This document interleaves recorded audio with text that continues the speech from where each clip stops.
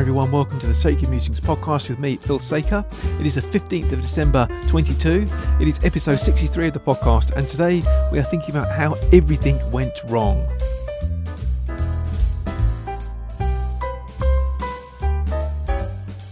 So welcome to the podcast today, everyone. Today we are thinking about that topic, how everything went wrong. And really I was just thinking about how I think we are living in a time where it just seems things have gone so catastrophically wrong that I don't think I remember a time in my lifetime where the government have seemed to be so singularly unable to deal with the things which we actually need dealing with, while at the same time pursuing their own kind of political agenda, which is quite authoritarian.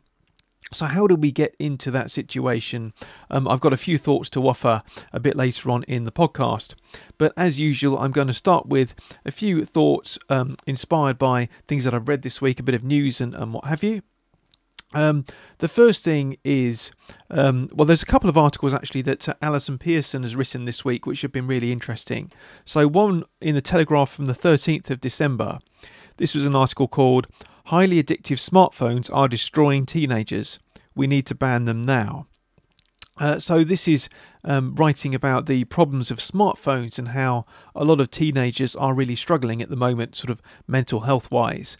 And the smartphone is really at the the epicenter, I think, of a lot of the problems. And I do agree with that. I think smartphones are a massive problem, and I think we've yet to really grapple with it as a society. I think there are a lot of problems though, and Alison Pearson suggests that we should just ban smartphones, and I don't think that would really solve the problem. It seems to me we've got a wider cultural problem, and smartphones are where the battleground is being fought at the moment, because they are, so ubiquitous, and that's the way that young people communicate. But there's a much wider cultural issue there to do with smartphones, and it's to do with social media companies. It's to do with the culture of narcissism, which is not just about smartphones, and so on and so forth. There are many things which are contributing to it. And I think what we need is really a cultural revolution rather than simply banning smartphones. That might solve the immediate problem or diminish the problem kind of in the short term, but it wouldn't be a long-term solution. We need a much deeper change than that. But it's an interesting article anyway. Do have a read of that. The next article is also from Alison Pearson, and this was, I think, published yesterday, also in the Telegraph, which says we are now living through the dire consequences of lockdown.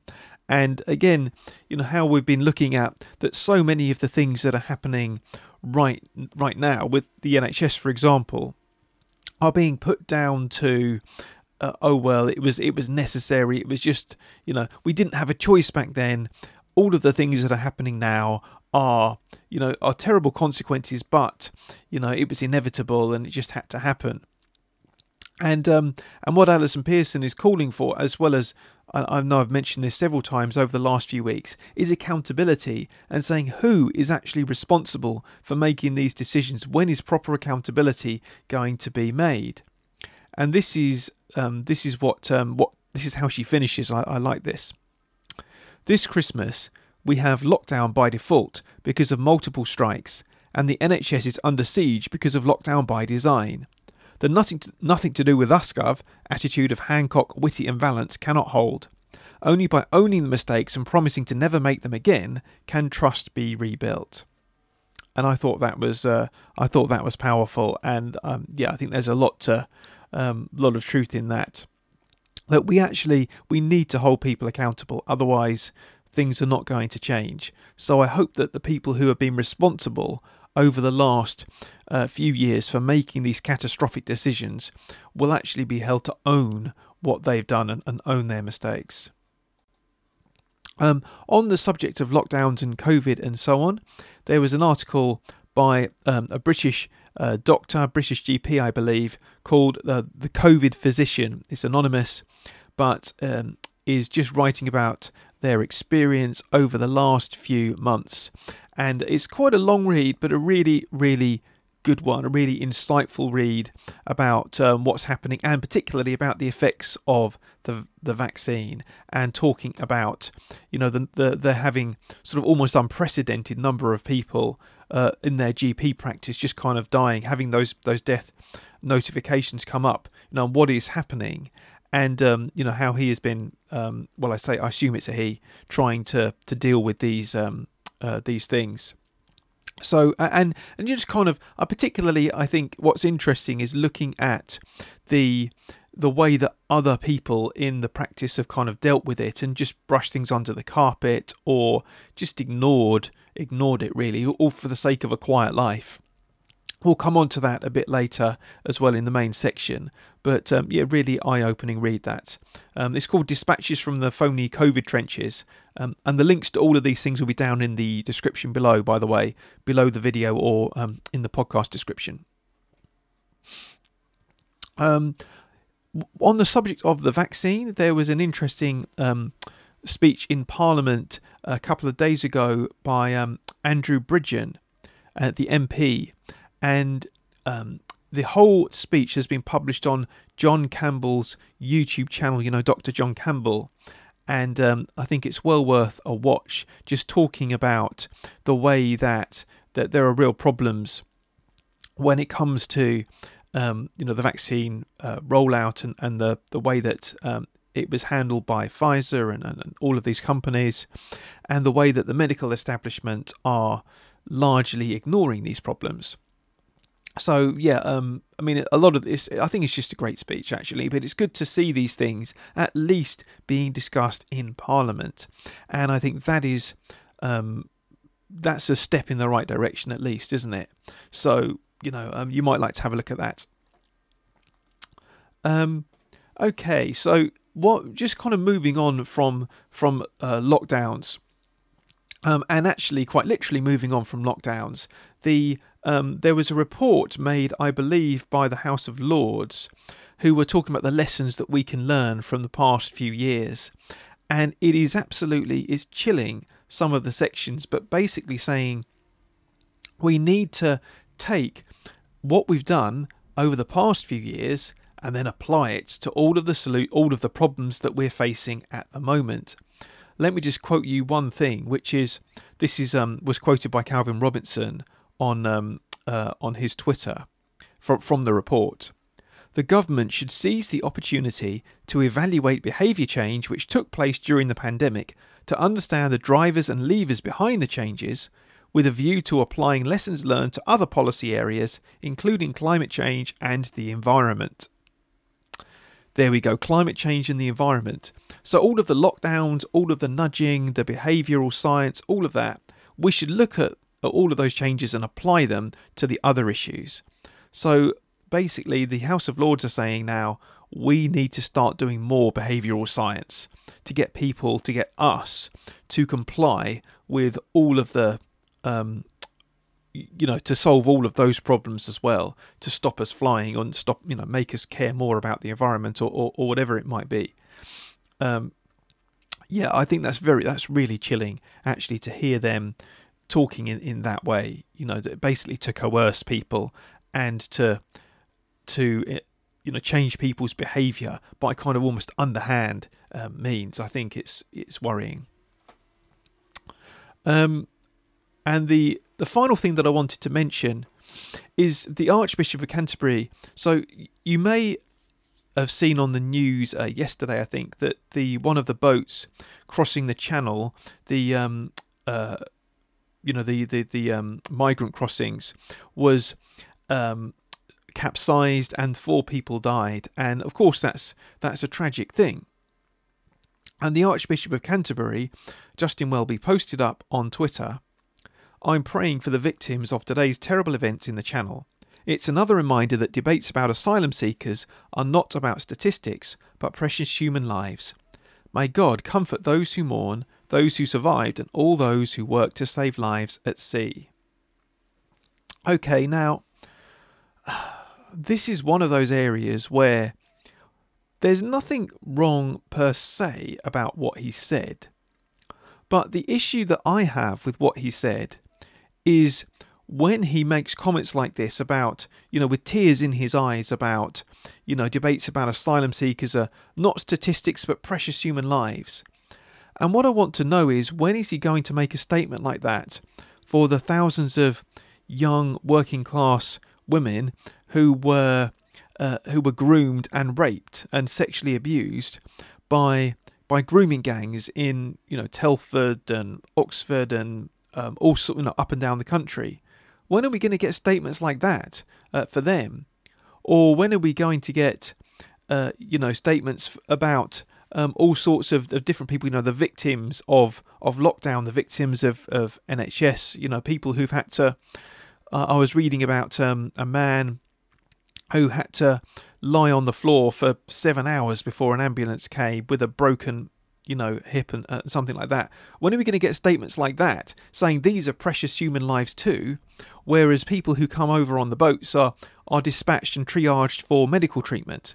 All of that kind of thing. I mean, I don't know. It just seems to be one of these things where if you're going to put out public statements weeping and gnashing your teeth at all of the injustices in the world and how terrible and about precious human lives and so on, when you only make statements which go in a particular direction, which is sympathy for asylum seekers and so on, then you are not actually being just according to the Bible, because God calls us to be just for wherever there is injustice, but especially to speak out when people are not speaking out. And who are people not speaking out for at the moment? It is the people that the media simply refuse to exist. It's people who've been injured by the vaccine. For example, it is those working class women and so many people who have just been thrown under the bus. But if you're an asylum seeker or a refugee, or at least you claim you are, coming over on the boats, then you'll get wept over by the Archbishop of Canterbury and there'll be a prayer for you and so on. This is not Christian. This is, I think it's disgraceful, actually. That when the bishops make public pronouncements, they make them in accordance with popular beliefs, not in accordance with actually the truth, about being consistent with, standing up for people who can't speak for themselves. And it's this kind of faux morality, virtue signalling morality, which I think is a disgrace to the name of Christ, actually. And that's all I can say about it. It just makes me so cross to see it happening again and again. This public virtue signalling about politically convenient kind of things like asylum seekers, but not actually standing up for people who the media are not interested in. And that's what the church should be doing, standing up against the establishment for people who they're not interested in, rather than just going along with whatever the Guardian happens to be saying. So there we go. Anyway, I'll say no more about that. Let's move on now and think about our main topic, which is how everything went wrong. So today's main topic is, where did it all go wrong? And I was thinking about this, so just thinking about how the way our politicians seem to be doing things at the moment, it's just a complete failure. I just thought, have we ever lived in a time when the government seems so utterly unable to deal with the problems that real people are actually facing? To name a few, the energy crisis, the cost of living crisis, housing, migration, all of those kind of things. They seem to be unable to come up with any actual solutions for those things, while at the same time they are increasingly authoritarian and controlling. They're talking about central bank digital currencies, for example, or net zero, or online censorship and all of those kind of other things, many of which we've talked about on the podcast. So, on the one hand, the government are becoming more and more draconian and controlling of our lives, while on the other hand, there's a complete failure to actually engage with any of the real issues which we need engaging with, to do proper government, I suppose you could say. How did we get to this point? I've got a few causes that I've suggested here. I think the first thing is a lack of fundamental values. So how many politicians, and you could add to that the media and so on. I mean, this is really the whole kind of political chattering class, really believe in things like freedom and human rights.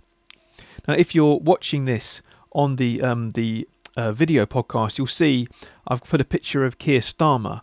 And one of the fascinating things I found about Keir Starmer is that he was originally a barrister and he was involved in human rights cases. I think about that. Keir Starmer, leader of the Labour Party, was a human rights lawyer standing up for human rights, and he did nothing when our rights were ridden roughshod over during COVID, during the lockdowns. He did nothing to ensure that our rights were respected, or he didn't even seem to mention that angle. And you have to wonder, does he actually believe in human rights? Because I think his actions as leader of the opposition do not show that he really does believe in human rights. Neither did the actions of many of the other MPs who just cheerlead on more and more restrictions and more of our freedoms being taken away. And likewise the media and so on. They didn't really believe in these values. So that's the first thing. I think there's a lack of fundamental values which our country was built on. Secondly, there's a lack of personal integrity. I think, you know, how many politicians and so on would be prepared to put their careers on the line for standing up for the truth? Now, this is what we need for society to flourish. We need people who'll be willing to say, no, the truth is the truth, and I am not going to go along with a lie just because that means I'll keep my job. It's as Solzhenitsyn said, live not by lies. We're going to come on to all these things in a bit more in a moment. The third thing is a lack of shared national values.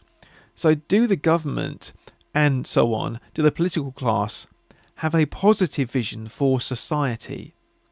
This is the thing, you know, do they actually have any positive beliefs about where we are going?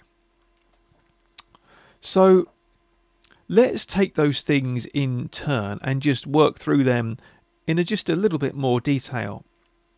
Thinking about a lack of basic values, what would cause a lack of basic values? Well, the other day I was working on, you know, I do my other channel, Understand the Bible, where we do teaching, and for that, as part of the video that I was working on this week, I quoted from an article I found a few years ago, which was actually published on the BBC by someone called John Gray, called A Point of View, 2 Cheers for Human Rights. And this is what the article said. For many people, the universality of rights is their principal attraction. But for me, it's also their chief weakness. John Locke, the 17th century English thinker who founded the modern theory of rights, believed rights were grounded in our duties to God. For him, human freedom was divinely ordained. That's why he believed we didn't have the right to commit suicide or to sell ourselves into slavery. In Locke's view, we always remained God's creatures. Nowadays, many believers in rights are indifferent or hostile to religion. The fact remains that human rights originated in monotheism, the belief that there's only one God who creates a single moral law for all human beings. And there's a sense in which human rights still depend on some sort of religious commitment. For unless these rights are grounded in something beyond the human world, they can only be a human invention. Now, I think this is very honest and insightful of John Gray. I think it was published in 2013. So, really insightful. But what he was saying, that human rights need to be grounded in something which kind of transcends humanity. I think this is absolutely true. That at the end of the day, if human rights are a human invention, then a government can grant human rights or a government can take them away. It's up to the government to defend human rights and implement them however they like. There is no kind of universal standard which anybody can appeal to. And I believe this is exactly what has happened over the last, well, I don't know, 20, 30, 40, 50 years. As our country has become increasingly secular, then the values which underpin human rights have become more and more fragile, because human rights will not survive if they just become a human invention, because they can be changed or adapted or taken away at the whim of a government or whoever is in power. And this is why I believe our government and media class and so on, they don't really believe in human rights, because they don't have the belief which underpins them.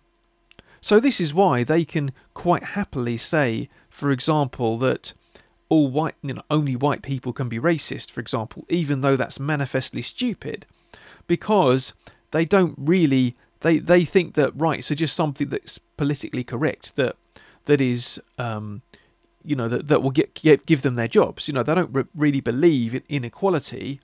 They just believe in what is politically appropriate to say, politically correct to say, when it comes to equality and so on. So human rights have become detached from actual rights in the way that John Locke and others would have recognised them, and instead they just become at the whim of political convenience. So that's why we've stopped really believing in human rights. The second thing is a lack of personal integrity. So let me give you a few examples of this. I'm sure there are many others that you could think of. But for example, what does Rishi Sunak believe about fracking? I mentioned this on the podcast the other week, but how during the summer, the leadership race, he was asked about fracking, and he said, yes, if the local community supports it. He and Liz Truss both said that. And then when he actually became Prime Minister, he then banned fracking. So, what does he actually believe about fracking? It seems that it's, again, a political whim rather than actually having a, integrity of a personal belief. The question, what is a woman? The question which vexes all of our political leaders, what is a woman? They know what a woman is. They know a woman is an adult human female.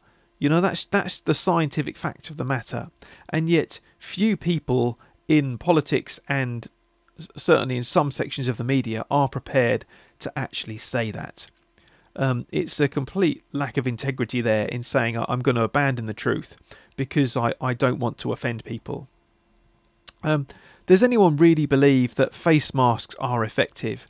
Think about how the government flip-flopped on that. They initially said, and we were told, don't wear one, and then they went crazy in the summer and said, no, actually you do have to wear one after all, once the first wave was largely over. Absolutely crazy. But there is this kind of, we have the situation at the moment where we're doing or my wife and the kids have been invited to do a little sing-along at a local care home. But in order to get into the room, they have to wear a mask through the corridor, but then when they get into the room, they can take it off. That's so illogical.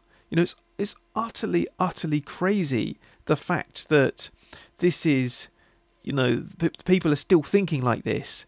And I think it's the thing, isn't it? It's the illogic. People set aside logic and just go, oh, well, we'll just act in a nonsensical way because this is the way that we're told. A real lack of integrity of looking at the truth and the data. Couple more things. Why are so few people interested as well in the vaccine injured? As I know many people have said that they've struggled to get their story heard. And finally, why are so few interested in the cost benefits of net zero? As if, for example, if China are producing, 30% or something of carbon emissions in the world, mining tons of coal, all of that stuff, then is us getting to net zero really worth the effort? Is it that, how important is it? All of that sort of thing. And you can sort of add to that. I put a picture there of Stephen Fry. I apologise to Stephen Fry because I didn't mean to imply that he was the sole person lacking personal integrity. but he's just done or filming a documentary about climate change and been jet setting around the world. And this is what our leaders do now. They jet set around the world to talk about climate change while telling us to use less. And, you know, it's another case of do as I say, not as I do. So, you know, let's just think about this. There are lots of examples we've been thinking about. Let's think about it ourselves. You know, if you had to choose between personal integrity or career advancement, then what would you choose and why? Now, I suspect that probably for the people who listen to this podcast, we would say we want to choose personal integrity. Now, why is it that we would want to choose personal integrity and standing up for the truth? Well, I think partly it's because you couldn't live with yourself if you know that you lived with a lie. You know that you aided and abetted a kind of lie in the world. This is the live not by lies thing. But I think as well, and perhaps more fundamentally, there is a belief about morality and about truth, which we need. This is what it says in the Bible in Psalm 7 verse 8. Let the Lord judge the peoples. Vindicate me, Lord, according to my righteousness, according to my integrity, O Most High. And, you know, it says in the Bible, the fear of the Lord is the beginning of wisdom, and how we need a belief that there is a right and wrong, and that there is actually, it's something that we need to subscribe to, rather than just doing what will be, in our perception, will be best for us. That actually, you know, we need a belief in right and wrong. We need a belief that there is a judge, and we need, you know, so that we do right and wrong, even we do the right thing. Even when nobody's looking. You know, we need to believe that there is a right and wrong, and we should do it even when nobody is looking, and we won't get found out. So we think, and we believe that we will be vindicated with those decisions. And I think that's a very biblical belief, and that's that's one of the major things that the fruit of Christianity and of the Bible is in actually encouraging us to do the right thing even when nobody is looking, and to have integrity rather than just to fit in with the crowd, to fit in with what everybody else is saying because it's convenient for you. Okay, let's move on to the third thing here, which is a lack of shared moral values. So what do you think the government's vision is for Britain? You know, what do you think the government are saying we should, we would be like in an ideal world? Is that, you know, where the science tells us what's best, where big corporations run the show, or where the little people simply obey the diktats of the rich and the powerful so that we can solve all of the world's problems? You know, we are controlled like cattle. Or where diversity means everything except diversity of opinion. I think the worldview, the beliefs, the moral beliefs of a lot of the government and the media class and so on can be summed up in, there was a poster which I think became popular in America that people were putting up outside their houses, which just said, in this house we believe love is love, Black Lives Matter, science is real, feminism is for everyone, no human is illegal, and kindness is everything. I mean, what an incredible set of virtue signalling political slogans. It just seemed bizarre to me that could actually be a thing. But there we go. And it seems like that's the worldview of our political class, which is just this kind of political truth and political morality, which is you go along with it even though it may be contradicted by the facts, even though it may have very little basis in reality in some cases, or very questionable at least. So yeah, that's the kind of worldview that they are trying to bring about. You know, it's this kind of political truth and political morality rather than based on anything that's actually real. Now, the problem is that governments need a positive moral vision, because they're not there to fix every problem, but to promote good and to restrain evil. And we're gonna come on to that in just a second. But in order to do that, you need to distinguish between good and evil. So if you don't have a vision of what's good and what's evil, or if you have a distorted and incorrect vision of good and evil, then you're going to have a distorted vision of government and the country. That is the problem.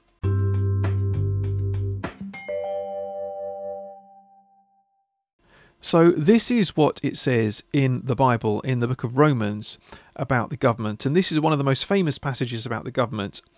And this is one of those somewhat controversial passages, but we're not really going to look into the controversy too much here. I have talked about this a little bit before.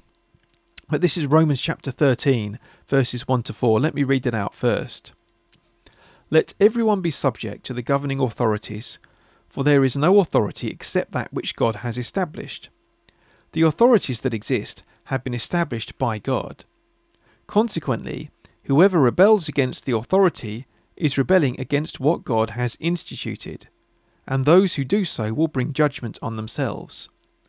For rulers hold no terror for those who do right, but for those who do wrong. Do you want to be free from fear of the one in authority? Then do what is right, and you will be commended. For the one in authority is God's servant for your good. But if you do wrong, be afraid. For rulers do not bear the sword for no reason. They are God's servants, agents of wrath to bring punishment on the wrongdoer.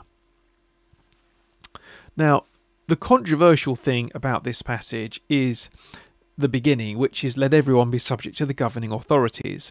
And this is a passage which has been used by tyrants and despots, for centuries. And that's not what Paul is saying here. And actually, if you want to look at this in a bit more detail, I did a podcast, I think it was quite a few months ago now, but looking at whether it was that it is actually our duty to resist tyranny. And I think we looked at this passage as part of that, and saying actually what Paul is saying is the government have been instituted by God. They are accountable to him, and they have a particular job to do. What job do they have to do? Well, the job that they have to do is that they are God's servant to bear the sword. In other words, they are to administer justice in this life. They are to administer, they are sort of God's representatives on earth to administer justice so that society does not get too bad and that society is sort of kept on the right lines. That although, we can't ensure everyone is a Christian, for example, we can try and ensure that evil is restrained and that people seek good as much as possible. Now, how can governments do that to administer justice, to promote good and restrain evil, if they have an incorrect concept or distorted concept of morality and justice? That is the million-dollar question. And I think this is where we have fallen into a pit, because the government have lost the Christian concept of morality and justice, of good and evil. And in fact, as we had in the biblical reflection last week, Isaiah chapter 5, this is what Isaiah said. Woe to those who call evil good and good evil, who put darkness for light and light for darkness, who put bitter for sweet and sweet for bitter. We've changed it round. It's completely inverted now, that in some ways the government have turned what is evil into good and what is good into what is evil. And is it any surprise that things have just fallen apart in such a catastrophic way? That there is no conception of the good anymore, apart from this kind of political, woke good, if you like. So what kind of government would I like to see, according to the Bible, which is sort of based on biblical principles? I've got a few things here which I would like to suggest, but I'm sure there's a lot more that could be said, and I would like to look at this in more detail at some point in the podcast.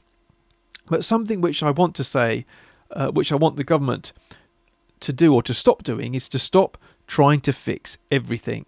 I think the government have got this idea that they need to fix every problem in society, and I think they need to stop that.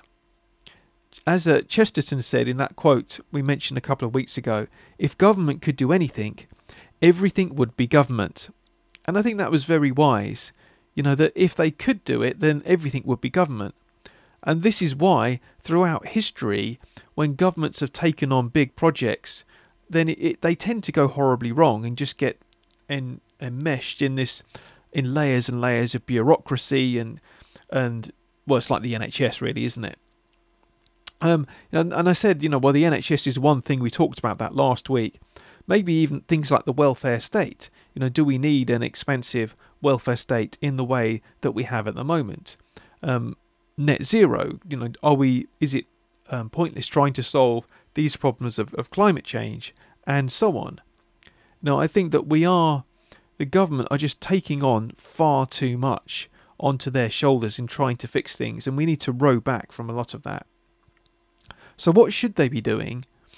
I believe they should be promoting what is good. As we've seen, what that means is promoting God's vision of a healthy society.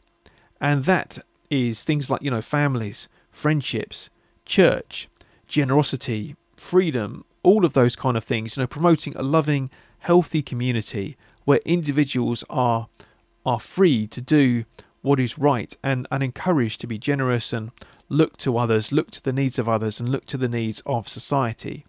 That is the kind of society which is healthy and which is good.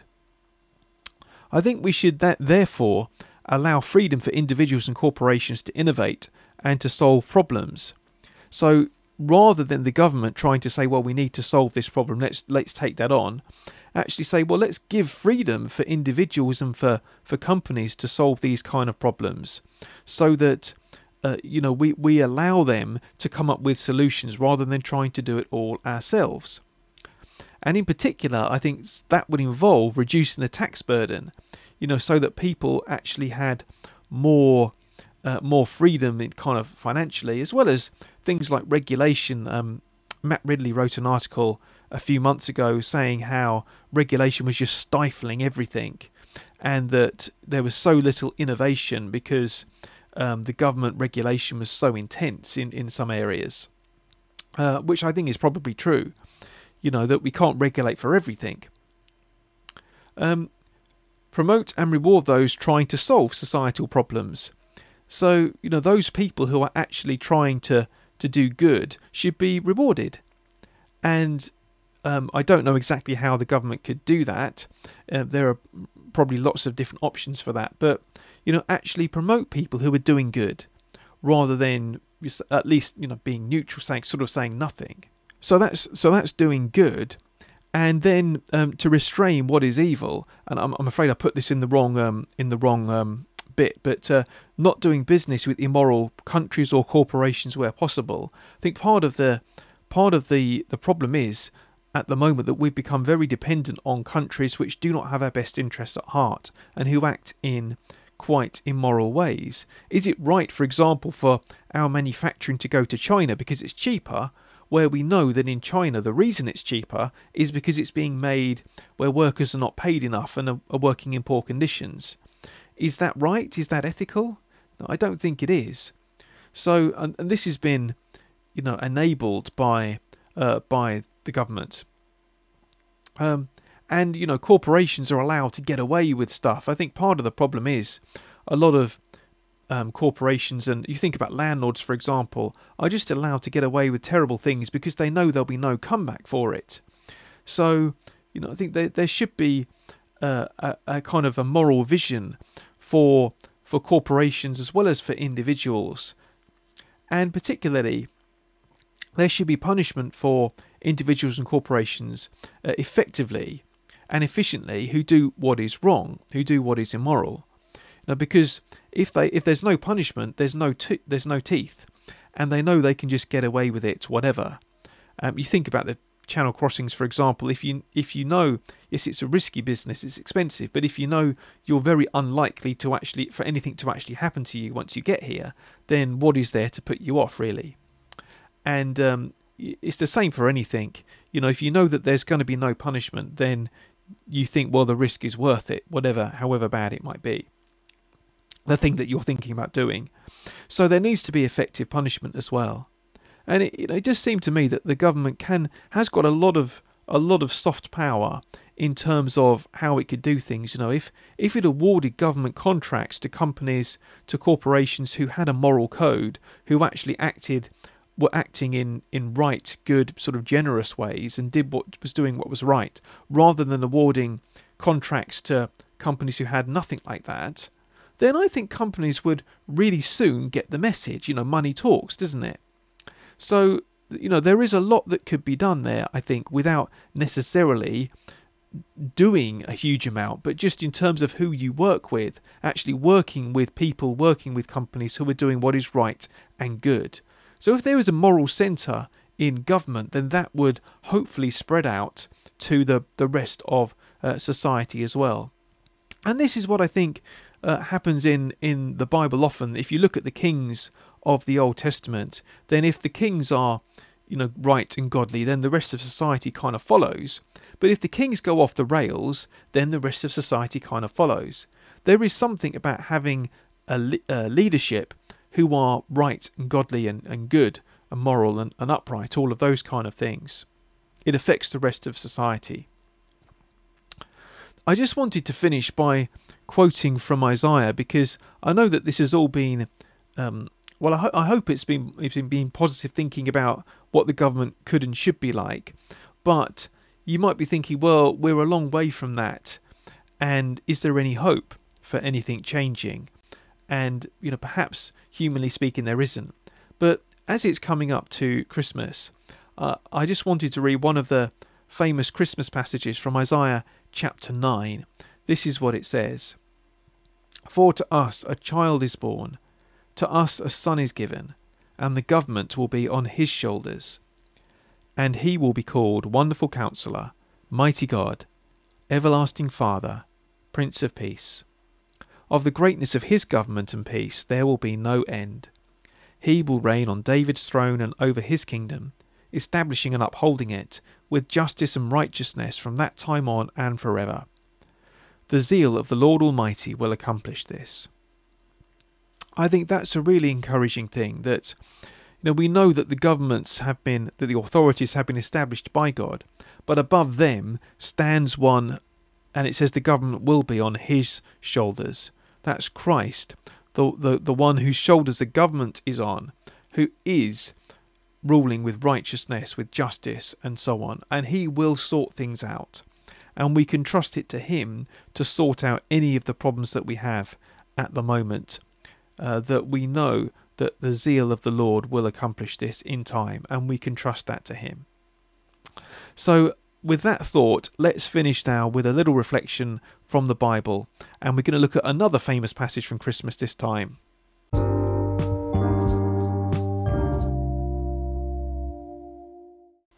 So I wanted to finish the podcast just looking at the Mary's song, otherwise called the Magnificat, which you may know from church. This is often included as part of the liturgy, and in fact, I think in the traditional Book of Common Prayer services, it's included in morning prayer or evening prayer. I can't remember which one, or maybe both.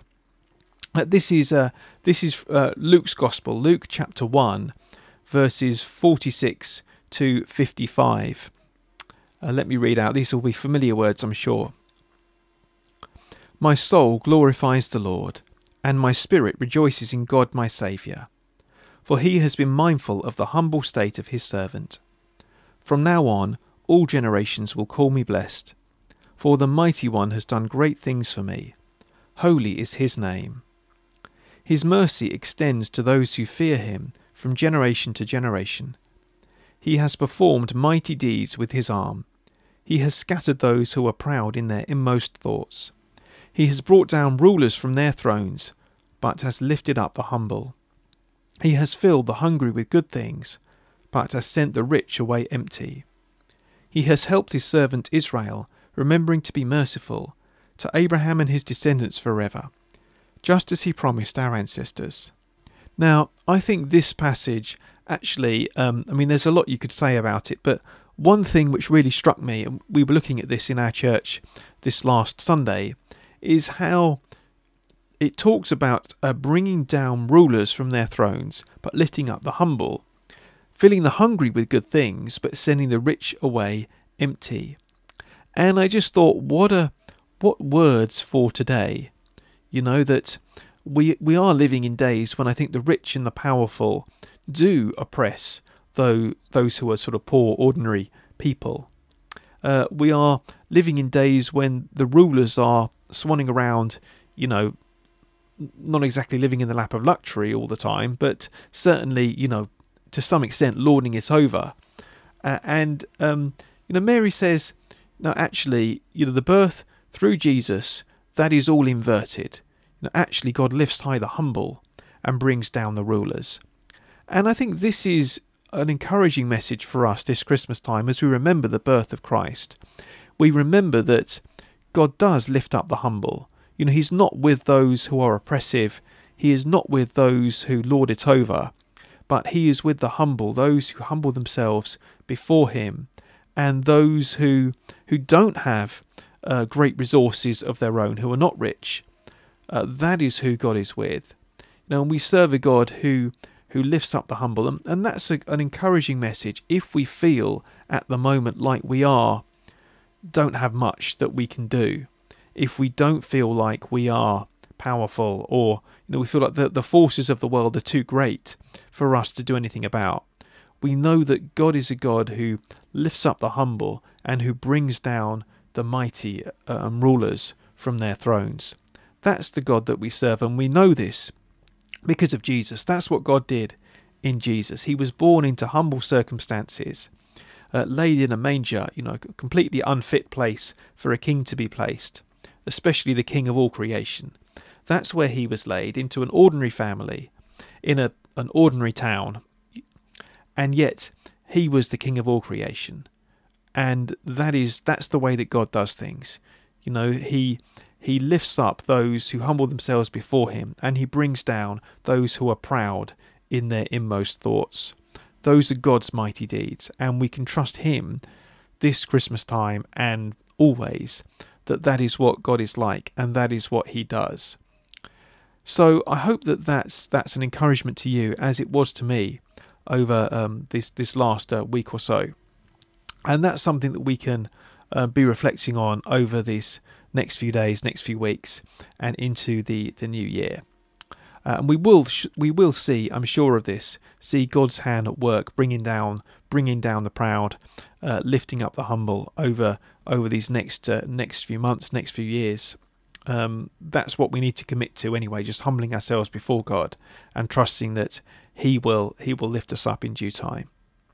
So let's pray and ask for God's help in these things, and asking that he would help us to be humble before him and just trust him with all of the bigger things going on. So, Heavenly Father, we do recognise, Lord, that there are big problems in our world at the moment, in our society, in our government, and so on. And we ask, Heavenly Father, that you would grant wisdom to the government to be able to put your ways first, to have a vision of society which is built on what you know is good and best for us, Lord, to be able to promote what is good and restrain what is evil, and to do justly. But we thank you, Lord, that we know you do bring down the proud, but lift up the humble. And we pray that you would help us over these next few days, next few weeks, to humble ourselves before you, and to trust that you would lift up in due time all of those who want to humbly serve you and do what is right. So we pray, Lord, that you would be with us over these coming days and help us to have a deeper sense of what you want us to do and a deeper trust in you. We pray all of these things in Jesus' name. Amen. Well, thank you so much, everyone, for joining me today. just like to say, if you'd like to get in touch, then you can do that. There's Telegram. There's a group on Telegram you can join in. There is leave a comment if you're on here on YouTube, or possibly on Odyssey if I have to move over to Odyssey. The link is down below as well. And you can always email me through sacredmusingspod@gmail.com if you'd like.